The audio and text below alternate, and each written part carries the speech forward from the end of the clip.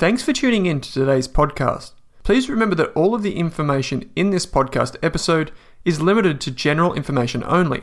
That means the information is not specific to you, your needs, goals, or objectives, so you should seek the advice of a licensed and trusted financial professional before acting on the information. And before you acquire or apply for a financial product, please read the PDS or product disclosure statement, which should be available on the issuer's website. Lastly, please keep in mind that past performance is not indicative of future performance.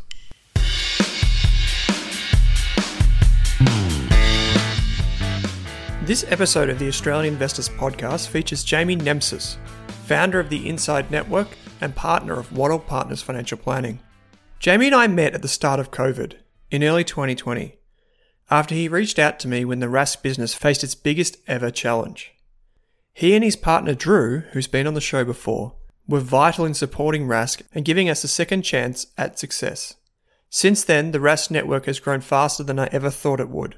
Jamie's professional background is unlike any other I've come across. He grew up on a farm, growing fruit, and within a few years found himself running a financial planning firm at a young age. He then went on to take control of a very successful global events business, seeded an agricultural company that listed on the ASX, and most recently, through the Inside Network, Jamie established one of Australia's fastest growing events businesses, specialising in high quality investing and finance related events. Jamie and I talk about building businesses, selling businesses, managers versus directors, financial advice, IPOs, and what it takes to succeed in events, PR, and financial planning. I'm almost certain this will be the first conversation of many with Jamie Nemtsas of the Inside Network and Wattle Partners. Enjoy. Jamie, welcome to the podcast, mate. Thanks, Alan. Pleasure. It's always a pleasure to sit down and chat. This is going to be a bit of a different podcast because we're going to talk about your journey in financial planning, starting businesses, selling businesses, what makes a really good event. Your latest events conference business is taking off. But to set the scene for everyone, I know you grew up on a farm.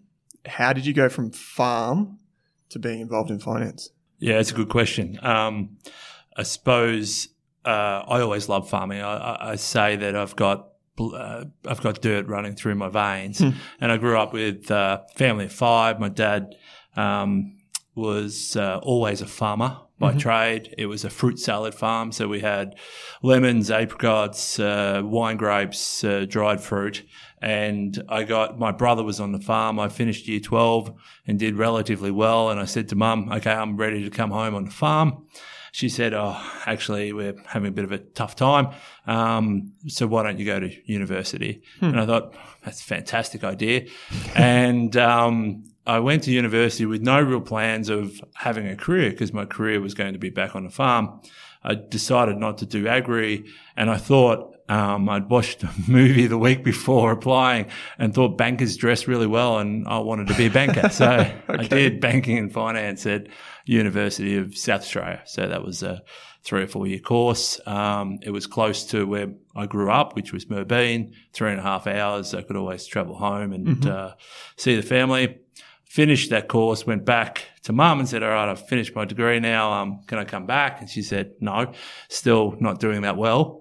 So I came down to Melbourne where my wife, well, now wife, she was finishing her legal degree, and I came down late. So there was no real graduate positions available, and I found this job that was for financial planning. Now, I never really thought I wanted to do financial planning, lots of face-to-face people. I was more wanting to do merchant banking. So I took this job, a relatively well-known planner in Carlton, and that worked for a very big agency, top of the tables. And he had done some really interesting things, good and bad, through his career.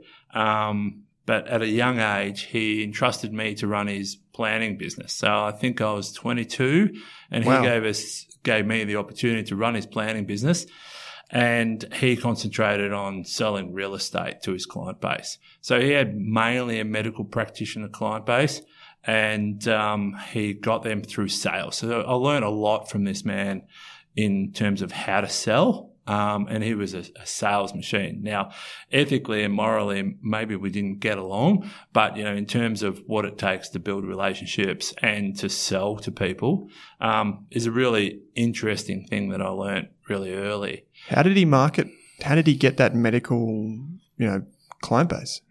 Yeah, so he did. It's quite funny. He did pizza and beer nights at universities and at hospitals for graduates, and basically he always had a message. His message was, as a graduate in the medical industry, you've been to university for plus 30 years. So how are you going to protect yourself? So he sold, in the good old days, income protection insurance that paid 150% commission, and he also sold superannuation. So selling protect yourself and then make sure you've got money once you finish your career, and pizza and beer. So it's just like a perfect combo, really. And it's interesting that what that built, he did it year after year after year after year, is that you would get people that were 55 or 60 with a big lump sum that had trust for him because he did the right thing. They saw the right thing. They didn't see all the commissions, the right thing. So he had this great kind of pipeline of clients by just doing pizza and beer and giving some really good information to medical practitioners.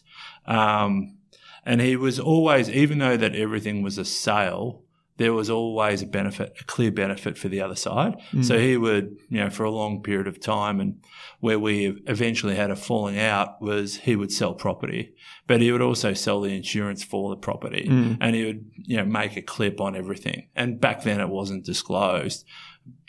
It's actually quite an interesting story. We finally fell out because he was selling some property not far from where I lived, and it was townhouses. 380,000 in Surrey Hills, 380,000 for townhouse. At that time, I thought, this is a total rip-off, and he was getting 4 or 6% commission that was undisclosed. And I said, your client, the client will never do. You're not putting the client first.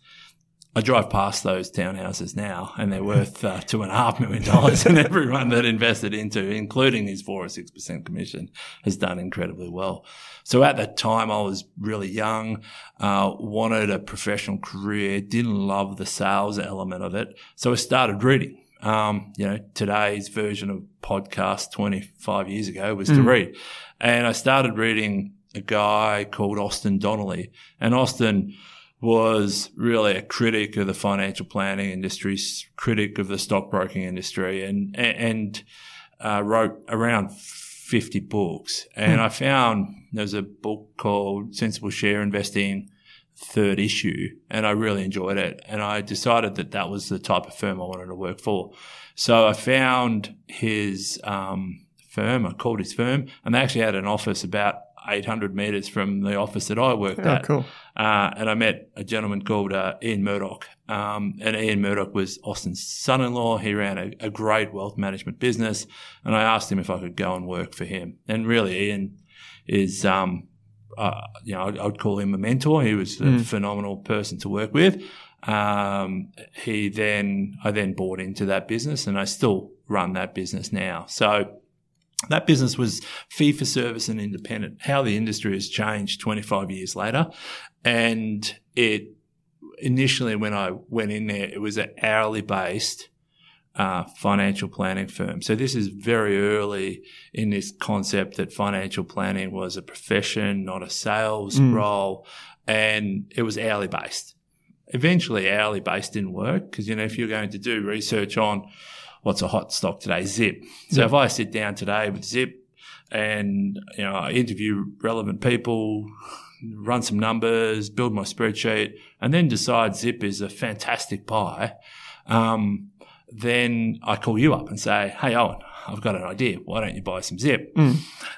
How do I charge you for that? Do I charge you 20 minutes that it took, or do I charge you an hour of the time, or do I charge you the full time?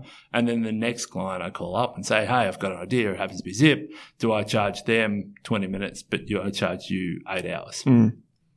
So that firm really progressed from, he had a great client base because he'd worked a long time at PwC, and he had lots of professional contacts. Austin had the distribution. He had the wide distribution. And then we eventually changed our fee structure to what it is today. And it's typically fixed fee. 3-year fixed fee at a set rate. So that was that. You spoke to me previously and you said when you were younger, because this is still in your 20s, right? Yep. You spoke to me previously, and you had this goal of, you wanted to be successful, and you kind of had this idea in your mind that, and people who know of you or have met you know that you started or you took over an events business and that went well. What was driving you to go from financial planning then to step off and do that? Was there something that happened in that financial planning time of your life in that, I guess, period where you thought, maybe I can try something else as well? How did you get to that next step?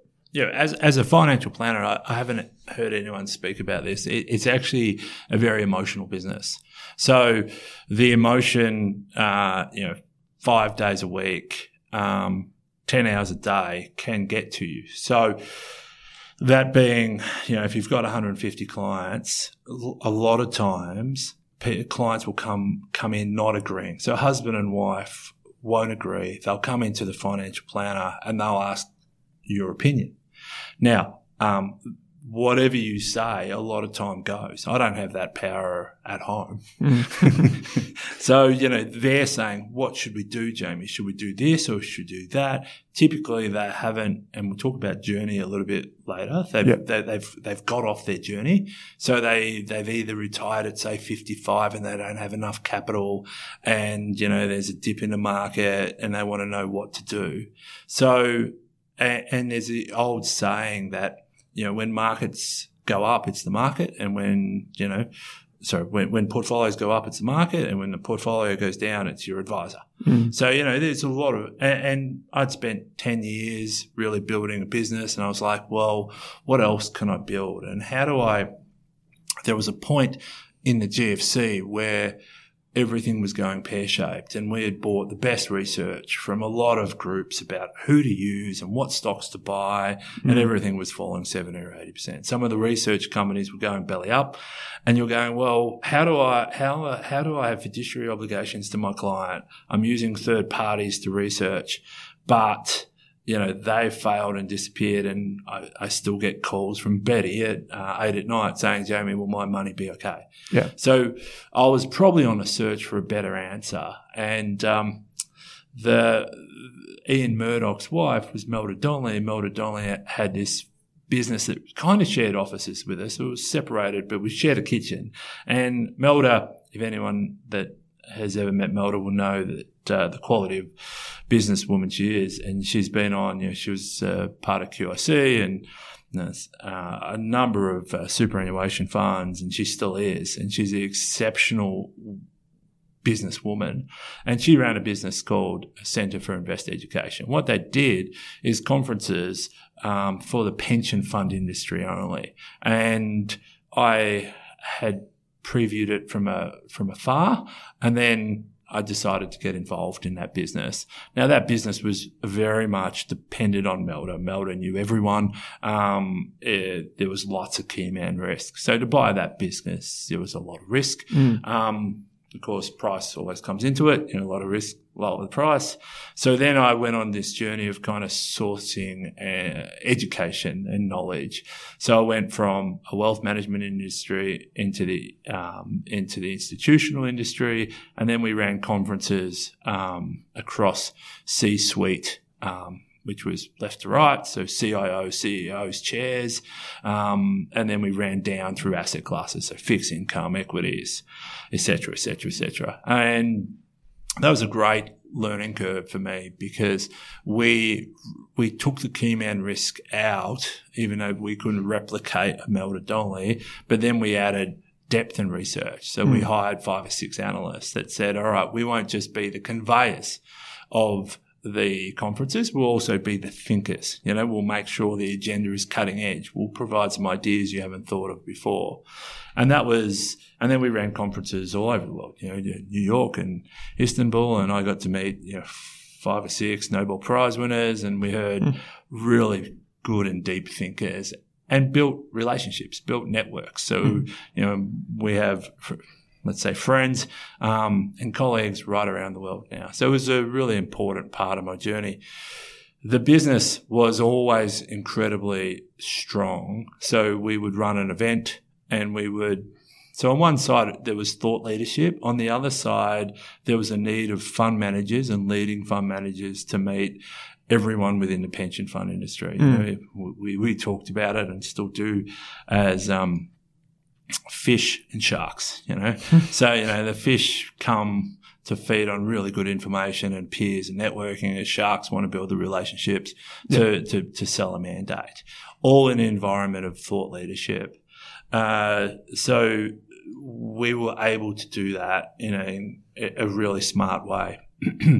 We ended up selling that business to Euromoney, and the reason we sold it was we didn't quite understand the perpetual nature of that business.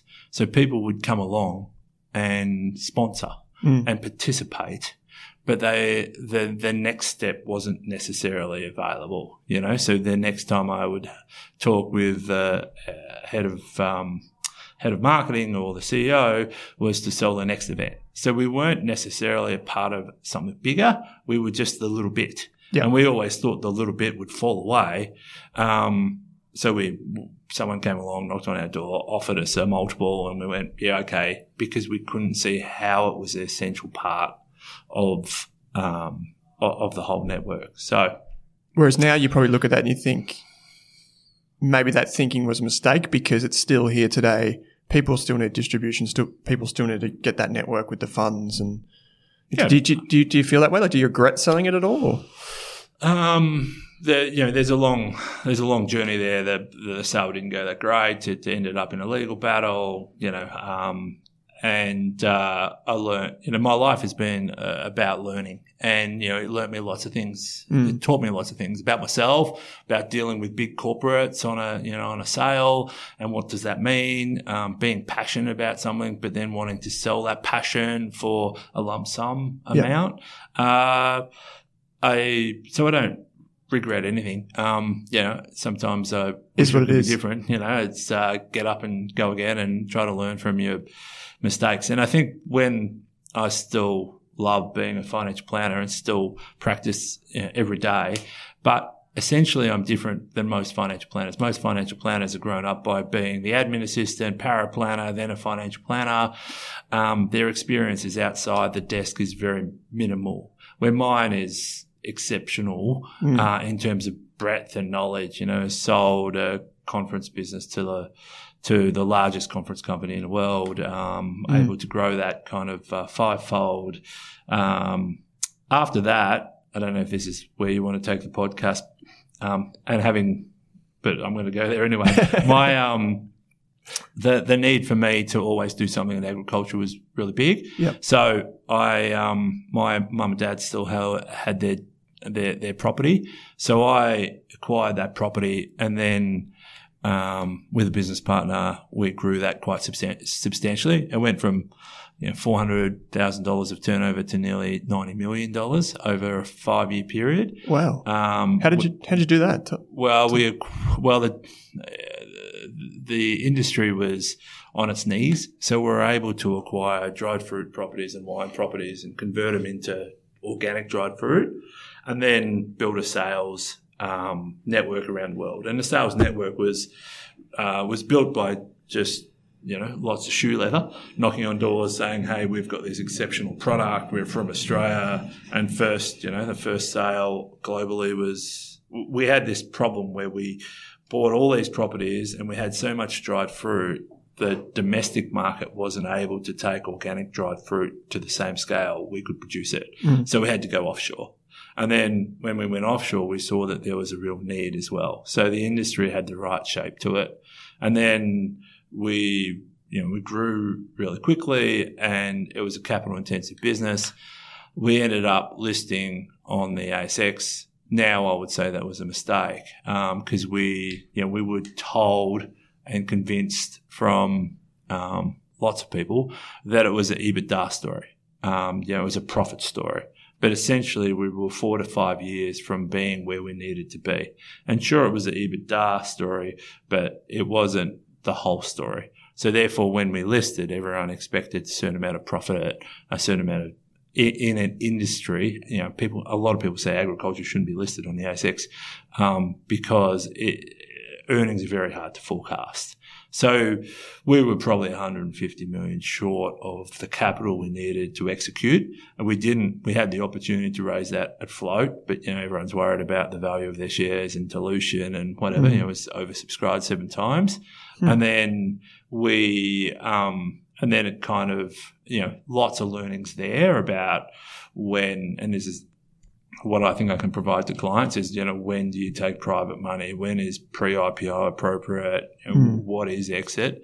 And then lots of learnings around independent directors and what independent directors are and are different from what I thought directors are. What did you think that they were?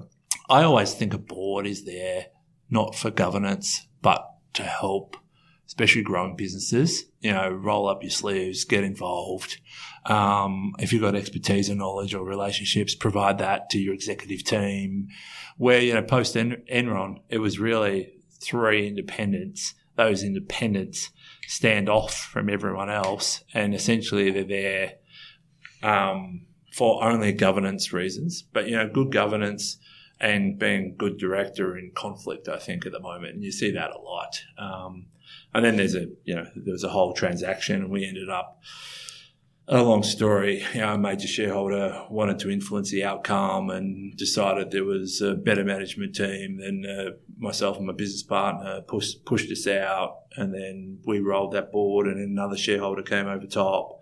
So good learnings, not a great outcome in terms of where that business is today. But again, would it have been different if you hadn't listed? Yeah, I think so. Yeah, totally. It was a private equity bid while we were listing, which was saying, they were saying we needed more capital. We didn't take that. One of the many mistakes, we didn't take the private equity. And then I just think the messaging, when you're really young, it wasn't that many years ago, I was a lot younger. And this kind of concept that you're going through a listing and, it's, you'll be on the board and, you have your own code. It's really exciting. But,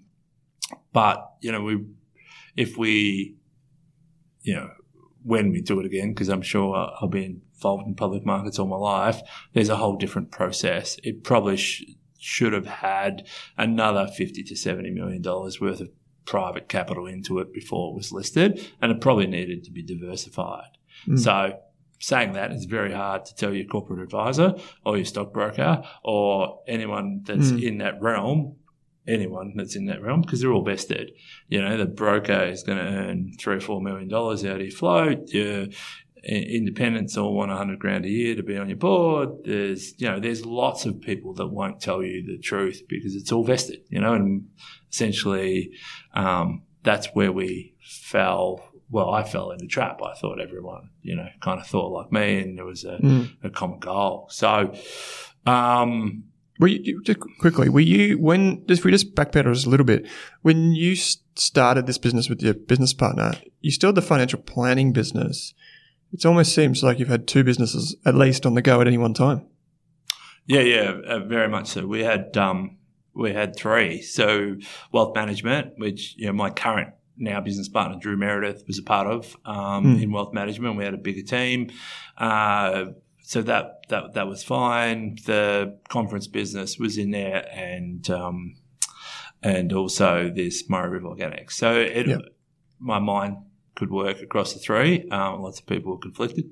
But saying that, there's a lot of great business people in the world that have run multiple businesses. If you can run Apple and Pixar at the same time, you can run a drive-through business, a conference business, and a wealth business, I think. But do you think it would have been different if you only had one focus? No. So if you were looking at a company and you were looking at the management team, would you give them credit for being on more than one board or running more than one business, or would you say that that's like a conflict? I think so. There's 2 things. I think you always have to look at the depth of your team and the role that you're playing.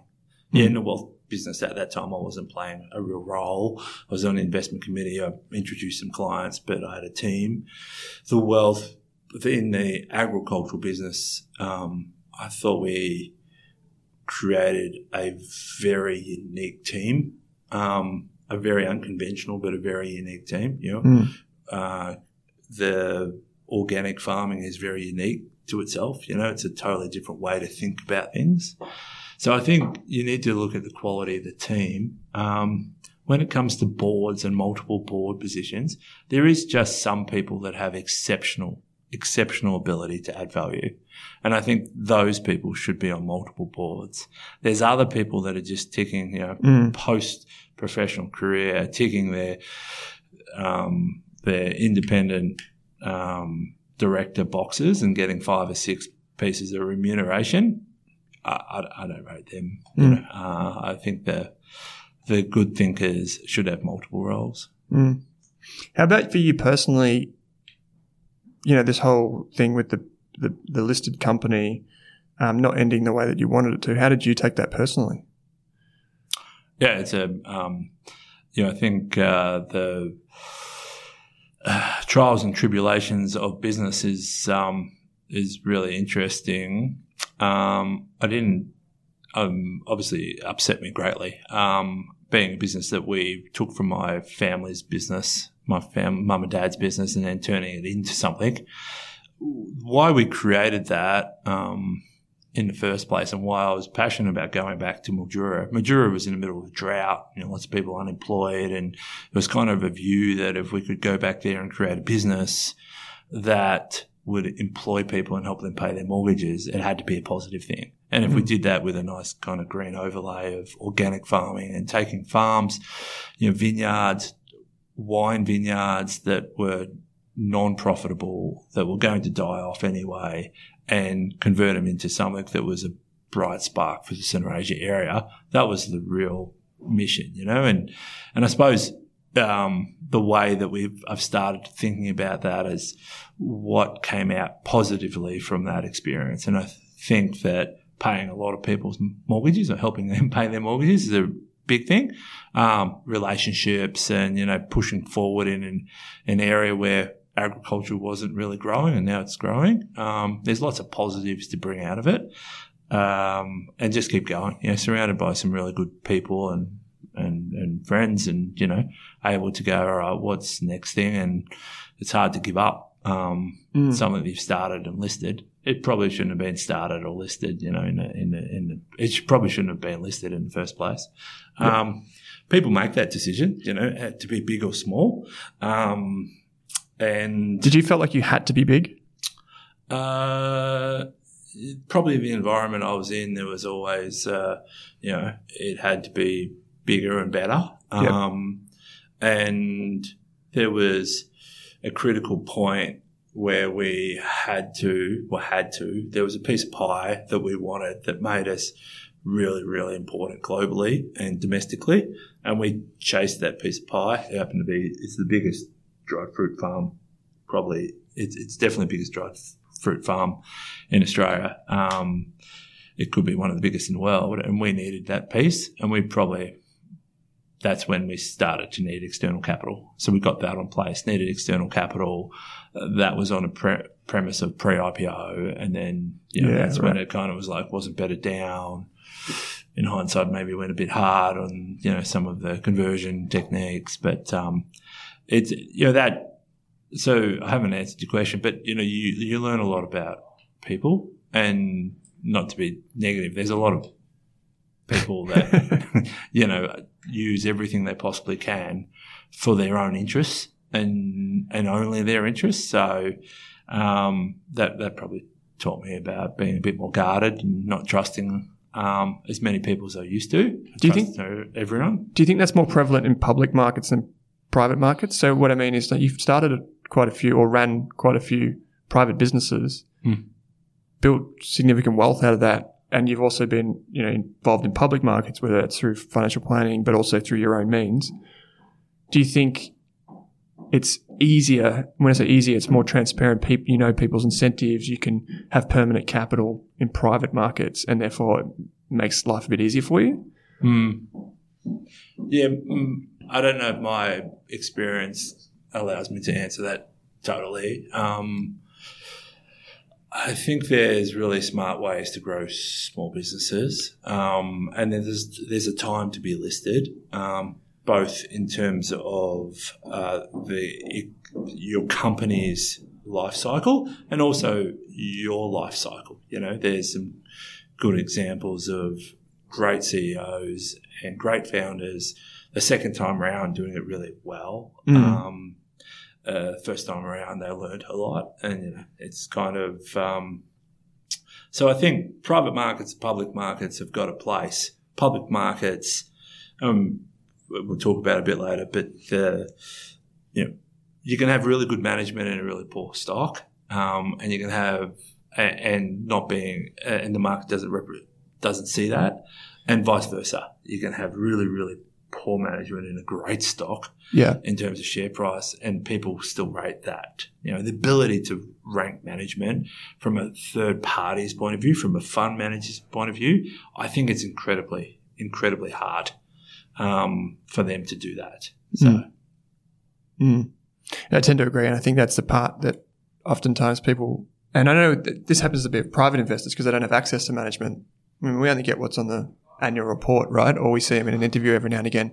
And how much can you really know about someone unless you've met them face to face to see how they operate with their colleagues or subordinates, right? Yeah, even, you talk to a lot of these small cap managers and they'll say, hey, we do 300 company visits. Ooh, what's the definition of a company visit? And what do you see? You can make anything shiny if you shine it enough for people to come in and go, oh, okay, this is what we do. So the ability for a fund manager to really fundamentally understand what's under the hood is more than a company visit. Ushered into the boardroom, 25 minutes, some kind of promotional film. So, I don't think fund managers have that much more advantage than individual investors, like the people that subscribe to your podcast. And companies historically have been bad at telling the true story of what they do. You can just see the recent set of numbers that have come out in the Australian market for reporting. They don't necessarily tell you everything you need to know. It's supposed to be full disclosure. They'll highlight the positives and downplay the negatives. And, that's not what, as investors, we should be getting. We should be just being told the truth. They're not there in a sales role. They're there as basically the guardian of your wealth in a way, as a CEO or a chair, to tell us the good and the bad. And, don't worry about if the share price goes up tomorrow or down. Essentially, investors are normally in for the long term, and they want to know that there is issues with parts that are being addressed, and there's also positive areas. So I think there's still a lot of honest disclosure to go in the Australian market. I think globally there's a lot of it will change over time. Let's talk about the next step, or more recent step for you, which was starting Inside Network. That's how I came to be involved with you, and I've learnt about what you do. So post the conference business being sold and being in wealth management, so conference business being sold and then exiting the agriculture business, I had some time off, and then I went back to our wealth business. And then it was clear in that wealth management business there was a network that was needed, a network of like-minded advisors. The industry was changing. The Royal Commission hadn't happened, but it was about to. And I turned up to a number of events in wealth management, different to the events that I ran in the institutional market, and saw that we were being talked to or down to. A fund manager would pitch their views, or a company would be pitching their views. There was no really peer-to-peer interaction where I was talking to my other principals or colleagues, talking about how to construct portfolios, what is the best idea in here, how do you get the fee structures, and financial planners have been through the ringer. But, there's a tradition, a typical financial planner doing the right thing has got an enormous amount of obligations on them, both legally and, emotionally, but they don't earn a lot of money. Financial planners don't earn a lot of money. They've made a lot of billionaires. The Platinums and the Magellans are all made because financial planners support their product that, they charge substantial fees for, 1.5%. No financial planner charges 1.5%. So I think the idea that I was now back on the tools, providing financial planning advice, but there was still something missing. There was still this kind of network that I wanted to have with my peers of running the best financial planning firms that possibly we could run, and sharing ideas and views and being proud of where I started my career, which was as a financial planner. So what could I do to help that? And that kind of sprung. We were also in a period where we wanted to promote ourselves, and I started talking to PR firms about, how do we get into financial review and how do we get more press? And one thing led to another, and there was availability to buy a PR firm. And, we thought that was a good idea to buy that PR firm. Can you explain how the economics of a PR business works? Because I was new to this. So how, the PR business makes money, how you judge a good PR firm from a poor one. Let's talk about traditional PR. Typically used by companies for their communication needs. So that could be internal communication, it could be external communication, and then their ability to get their message across. Now, before guys like you, it was a lot easier. It was judged on how many times you got in a financial review. So you would produce a press release, if it was with fund manager. You would send it out to your 130 contacts with the journalists. You would call each journalist and say, hey, this is a really interesting story, and this is why. Do you want to meet the CEO or the fund manager? And then suddenly it would be in the financial review, and that would be a tick for your PR firm to that company.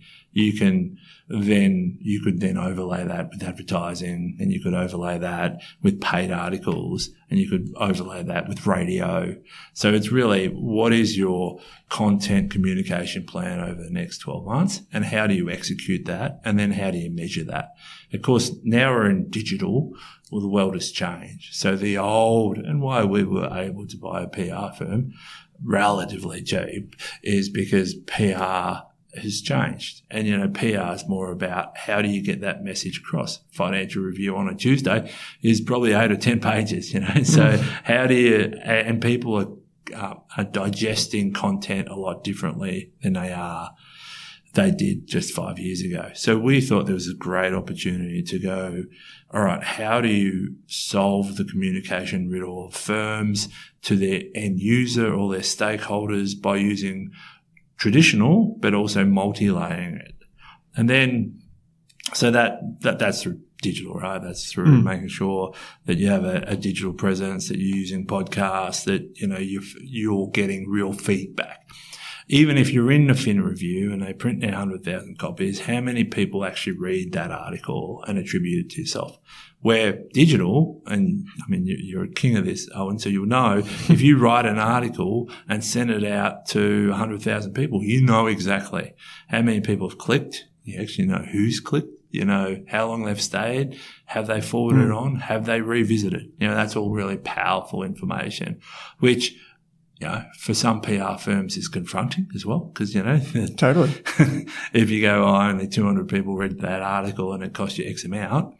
So and it's changing every day, every day. And we've seen that with the media rules just in the last week. Every day, digital PR and marketing changes. And I think it's a really exciting thing to be a part of. So we did that.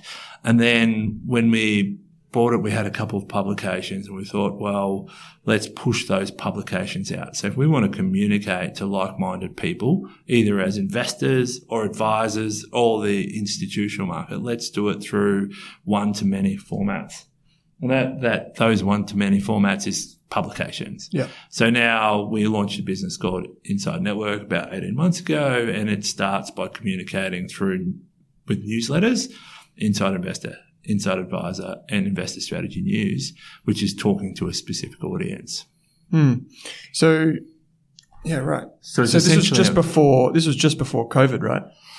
Yeah. And okay, and then this ties in with the events side of the business as well, right? Yeah. So we think about helping a PR firm or a client of the PR firm, helping them get access to the right audience. So how do you get access to the right audience? First, you want to engage your audience. You want to give them really honest information. You want to give them ideas and tips and feedbacks.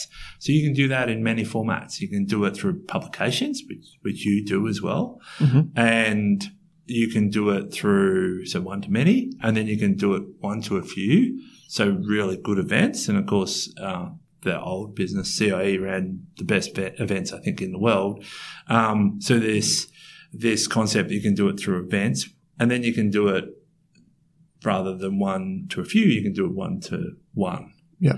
So in terms of building these communities out of investors, like-minded investors, like-minded advisors, like-minded institutional investors, then it's got lots of elements to it. So are we broadcasting messages? Are we engaging in podcasts and video casts? Are we attending conferences? Because face-to-face is still the best format of building a relationship and building trust. And once you build a relationship and trust, it allows you not just to do business, but it allows you to take the information in a lot easier than if you don't have that trust. That's one thing that I hear from a lot of fundies. They say to me, how can we get in front of this person? How can we get in front of that person? A lot of them just don't have a network, right? They just don't have the distribution or the means. And traditionally, the only way to get in front of so many advisors would be to go through the gatekeepers who provide research. And in the first 3 years, very few of those gatekeepers provide research or allow you to, market yourself as a recommended product and so on and so forth. Because I know your business started, all of these businesses kind of came together just before COVID. Yeah. And that was pretty scary, right? I remember walking into this office on the first day, and I was the only one in the office, and you guys were all working from home. But then within 3 to 6 months, you managed to adapt to that environment. Can you explain how you did that? I mean, there's some good learnings about being overconfident. And, I was overconfident that a conference business, I've run them before, and, I think conference businesses need to be big rather than small, and there's an enormous amount of small conference businesses out there. You need a very good events team, you need a very good content team, and then to execute an event, you need lots of people to do that. So we geared up with lots of people and had a plan across those 3 pools of capital to execute, and then of course COVID came along and wrecked that. We haven't retrenched anyone, so we've kept everyone that wanted to stay. What we needed to find, and it's a word that everyone's sick of, but we needed to find a pivot. We needed to say, well, how do we do this? Obviously our publications were okay because they were digital.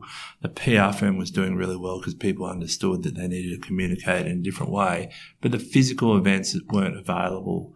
So we, was actually, a guy that joined me in the Sydney office called Jason Darmody, and Jason Darmody is a phenomenal salesperson. He understands sales better than I've met, especially telephone sales, which is a skill that most people have left. And he came from the tech industry and in the UK, and he came back to Sydney. He wanted to live in Sydney, and we hired him. And he said, you've got to see this product called Meet the Boss. It's and what it is, 5 peers, either CEO level or investor level, and someone that's got an idea and someone that's selling them the idea, over-hosted or over-chaired by a chair. And at the time, he was talking about this product, and this is probably November 2019. He was talking about this product called Zoom. I was like, there's no way people will jump on a Zoom for an hour and be really open and honest. And I said, I was nice to him. I said, it's a nice concept, Jason. We might think about launching it in last quarter of 2021, which is still not here yet. Because, some fund managers do want to get their message across. And so we pivoted to that, which has been phenomenal. So this, and it's a phenomenal product. It's called Inner Circles. We run it in the wholesale and the institutional market, where you get 5 financial planners, 5 to 6 financial planners or asset consultants or people on the investment committee together to talk about a specific issue, hosted by James Dunn, he typically is the host, and he makes sure everyone is included. So it's not a one-way conversation. It's like a two-way conversation. Everyone can ask anyone else a question, and it's using everyone's knowledge to leverage better outcomes for their clients. So it's been a really good product for us. We will keep that product now, or at service, or part of engaging. And then just all the usual stuff, lower your overheads, work really hard. My mum always said that, harder you work, I'm sure she stole it as well, harder you work, luckier you get. So we work really hard. Everyone worked hard in our team to say we're a really new business, but we've got some new ideas and you can engage with people a different way. And that's similar to events. Events haven't really, in financial services, you will go to, that being the Australian Investors Association, Australian Shareholders Association of Switzerland, and you'll sit there and you'll listen. You won't necessarily be able to engage both ways. So if you can engage both ways, and the tech industry does it incredibly well. If you go to a tech conference, the engagement is both ways all day long. So we're looking to leverage off what the tech industry has done in events and conferences and bring it to the financial industry. I think we got off the topic again, but yeah. So no, it's fascinating because we're going to host some events later this year, 2021, together, focusing on investing related content. And just hearing and speaking with your team, you get the sense that, they've done it all before, right? Like they've been around the track a few times. What makes a good event for investors versus one that's not? You said one, is it just that open dialogue back and forth, or what are some of the more creative things that you've done? I think it's relationships. So everyone wants to build a relationship. Either you're a buyer or a seller, but you still want to build a relationship. Yeah. And then you want to be able to take that information and think about how you can use it. So there's lots of information around, but are you going to include it in your portfolio? So if I'm a long short Aussie equity manager and I say, well, I've got the best product, the beta zero, I've done this, how do I use you? Where does it fit? And is other people comfortable with fitting you there? And who are you surrounded by? So this quality information, so rather than quantity information, quality information is really important. And I think that's important. So, work and play. So there's a lot of work, but there's a bit of fun involved. I think that's a better learning environment. To get multiple opinions. So to be able to ask people on the table, what are they doing and where are they seeing it? To find peers that are like-minded. They're all really important things. The venue, everything matters, from the start to end. So when I first bought CIE, the lady there, Melda Donnelly, sat me down and said, all right, here's the process from the start of an event to the end of the event. And there was like 720 processes to do one, right? And she was, her interests, she had attention to detail like I've never seen before. For example, if you're doing we ran slightly different conferences for the institutional market, but if you're doing a conference in Yarra Valley, then make sure someone is there in the morning if you're all having breakfast to check the size of the muffin. If you're trying to build a relationship with someone, you've got a great big muffin, you crack it and it goes everywhere, then suddenly there's a lot more pressure on you, right? Or the size of the apples. Or she had so many rules, so many specific, not rules, but things that she learnt through her journey that she passed on to us. That's really, really important. If you're flying in from another country, then make sure there's a fresh fruit bowl in their room. Make sure that there's mints and water on the tables. Make sure they're comfortable seats. You're expecting someone to stay there for that long. Sit in one room for 8 hours. Make sure there's so much to a really good event. And it's deep. Now, we don't have 730 processes. We have a lot, but it's about making sure that everything is perfect. And then when people walk away, they've got relationships, they've got knowledge, they've got something that will really amplify their experience. Now, I want to mention that wealth management and my wealth management business or our wealth management business is very much high net worth individuals. Now, we look after everyone, but it's a fee attached and that fee's got to be appropriate. So why you and I have kind of got a relationship is that there's an enormous amount of people that need to essentially seek better financial outcomes, but they can't necessarily do it through advisors. So how do you get this information? And, what we saw, and I'm really new to podcasts, but, podcasts and video casts and events, they're changing. Where 5 years ago, they were always a sell. If you went to an event, be expected to be sold to from the start to the end. Now there's a lot more people and you're kind of leading this charge of, hey, I will help you with quality information. I'll help you from not making as many mistakes. And this is a conversation you and I have had before where I always say that most people, it will be okay. They'll be able to retire if they follow the right process. And then they don't make any mistakes. And one of the fundamental things that I think I can provide to clients, or I can provide, is don't make mistakes along the way. And then same as your broadcast, what you're doing is trying to help people not make those mistakes. And, if you just go through life and you, in a very traditional manner, and you find your love and you buy the house that's the right price, and then you contribute to super and you send your kids to the right school and you do all the right things.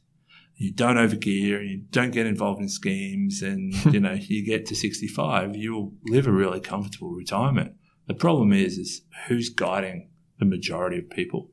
We wrote a book once that sold a lot, but, I really envy what you're doing for the end user, because you're essentially changing their life. And if they avoid the mistakes, then they get to 65 or whenever retirement is these days, 70, in a lot better position. So, Oh, well, thank you. I appreciate the kind words, mate. Yeah, I do. Because so one of the questions I asked the other night when we were out at it was a jazz bar. Yeah, down here in Melbourne. If you needed a good jazz bar, I know one. We were out, and I asked you. I said, you've done really well for yourself, starting businesses, selling businesses, still owning businesses. Why don't you retire? And not necessarily just go away and just enjoy your money, but the answer that you gave me was really interesting. Tell me what that was. Well, we're a few drinks in, but you said that you were so fearful of having to just worry about your investment portfolio, whereas at least while you're working, there's money coming in, and you don't have to worry about what your kids are going to have to worry about in 20 years because you can solve that problem with money. Do you recall that conversation at all? No, I totally recall it. I think, this honour of being a financial planner is quite unique, because people come to us at 60 or 65 and they say, here, Jamie or Drew, that, I think is an actual better planner than I am, but they say, this is every cent I've ever earned. And this is I've got inheritance, I've got windfalls, I've got superannuation. This is every dollar. Now I'm 60, 65. It needs to last. I can never top it up. Now that is enormous amount of pressure that I talked about, this emotional state of financial planners that you go, well, the worst thing is to see a super healthy 65-year-old come in, because they're probably going to live to 40 years, right? Finite pool of capital for 40 years. And you rarely find people where the income that they need from their portfolio isn't directly related to the size of their portfolio. Sometimes you do walk into it, but most of the time the income requirement from their portfolio is substantially more than the portfolio can produce. Yep. So suddenly you're in a position of falling capital. Now, falling capital in falling markets, incredibly scary. Been there before, right? You get drawdowns. You've got to draw down 8%. Portfolio's only producing 4%, and then you get some corrections. It's a big obligation. Now, for me, post those businesses, and I spent some time just thinking about life, and I think I love work. I love the ability to engage with people and engage with knowledge, and obviously it has fruits of labour in terms of making money or losing money or whatever. But I think it's that journey that I really enjoy, and the ability to share really good advice and change people's lives by not. And we're not talking about making them millionaires versus not being millionaires, but, guiding people is the addiction. And I think it's the addiction for most financial planners. The ability to go into the room and have the people on the other side be guided by you is an addiction. I think I've learnt so much, and you said before about what did I cope with, that business that didn't go that well on the ASX. I just now think I've got great knowledge, and that knowledge can be shared from businesses like yourself, growing businesses, to people who got a finite pool of capital and they're confused about, how do they manage that, and how much risk to take, and, how much should be in cash. And I just feel that if at any point in my career I've got more knowledge now, lots of scars learning all that knowledge, right? But if you think about the things I've done, selling business to multinationals, listing ASX companies, buying and selling businesses, pivoting our business through COVID, then I think that's a unique skill base that I want to share to the right people. And I think people meeting you know that too, right? That you're focused. I would say meeting you, you gave me a new appreciation for being focused on growth and getting things done, like getting deals done, going out there and just giving it a crack. And I hadn't come across that before. And then that's when we started talking about doing a recording like this, because I was fascinated to get it from your perspective, what it takes to grow businesses, to scale businesses, to sell them, to have things fail, to have things succeed, and everything in between. I just think it's a really interesting journey that you've been on. Yep. Somewhat stressful, but I've got 3 kids, and you want them to be proud of you, and we've always had really good workplaces. A lot of the people that have worked for me before own their own businesses, which hopefully I've been an influence, and again, paying that mortgage and building a better life for themselves is pretty important, I think. And I am 45, so I see myself halfway through my career. I want to work every last day until I'm 65, and probably started mid-20s. So it's I'll learn a lot more over the next. I think that's important too. This concept that you can always learn more, and then apply it slightly differently. And COVID's taught us all that you can do it differently, and just have a go, I think, is the main bit. Hopefully, and I suspect they will, a lot of our listeners will get to meet you at our events that we host in the back half of the year. It's looking like there'll be one in Melbourne and Sydney. But I think this was a good introduction to the backstory behind you, Jamie, and the businesses that you've built. There's a lot we haven't covered, and a lot that we can cover in person and when we catch up again, because there's, we can talk about all of those things on the 700-point checklist. We can talk about how, things can get derailed in financial planning, how you look at funds, how you, scale a business, what you look for in teams. These are all things that you've passed on to me already. Just walking around the office. So, I guess this is a fitting way to end it. It's good just to talk to you and to introduce you to the audience before we have those events. And I'm sure you'll be back on the podcast soon. Yeah, thanks, Owen. A real honour. And, my overall passion is still financial planning. So happy to come back and talk about anything at any point. So cool. Thanks, mate.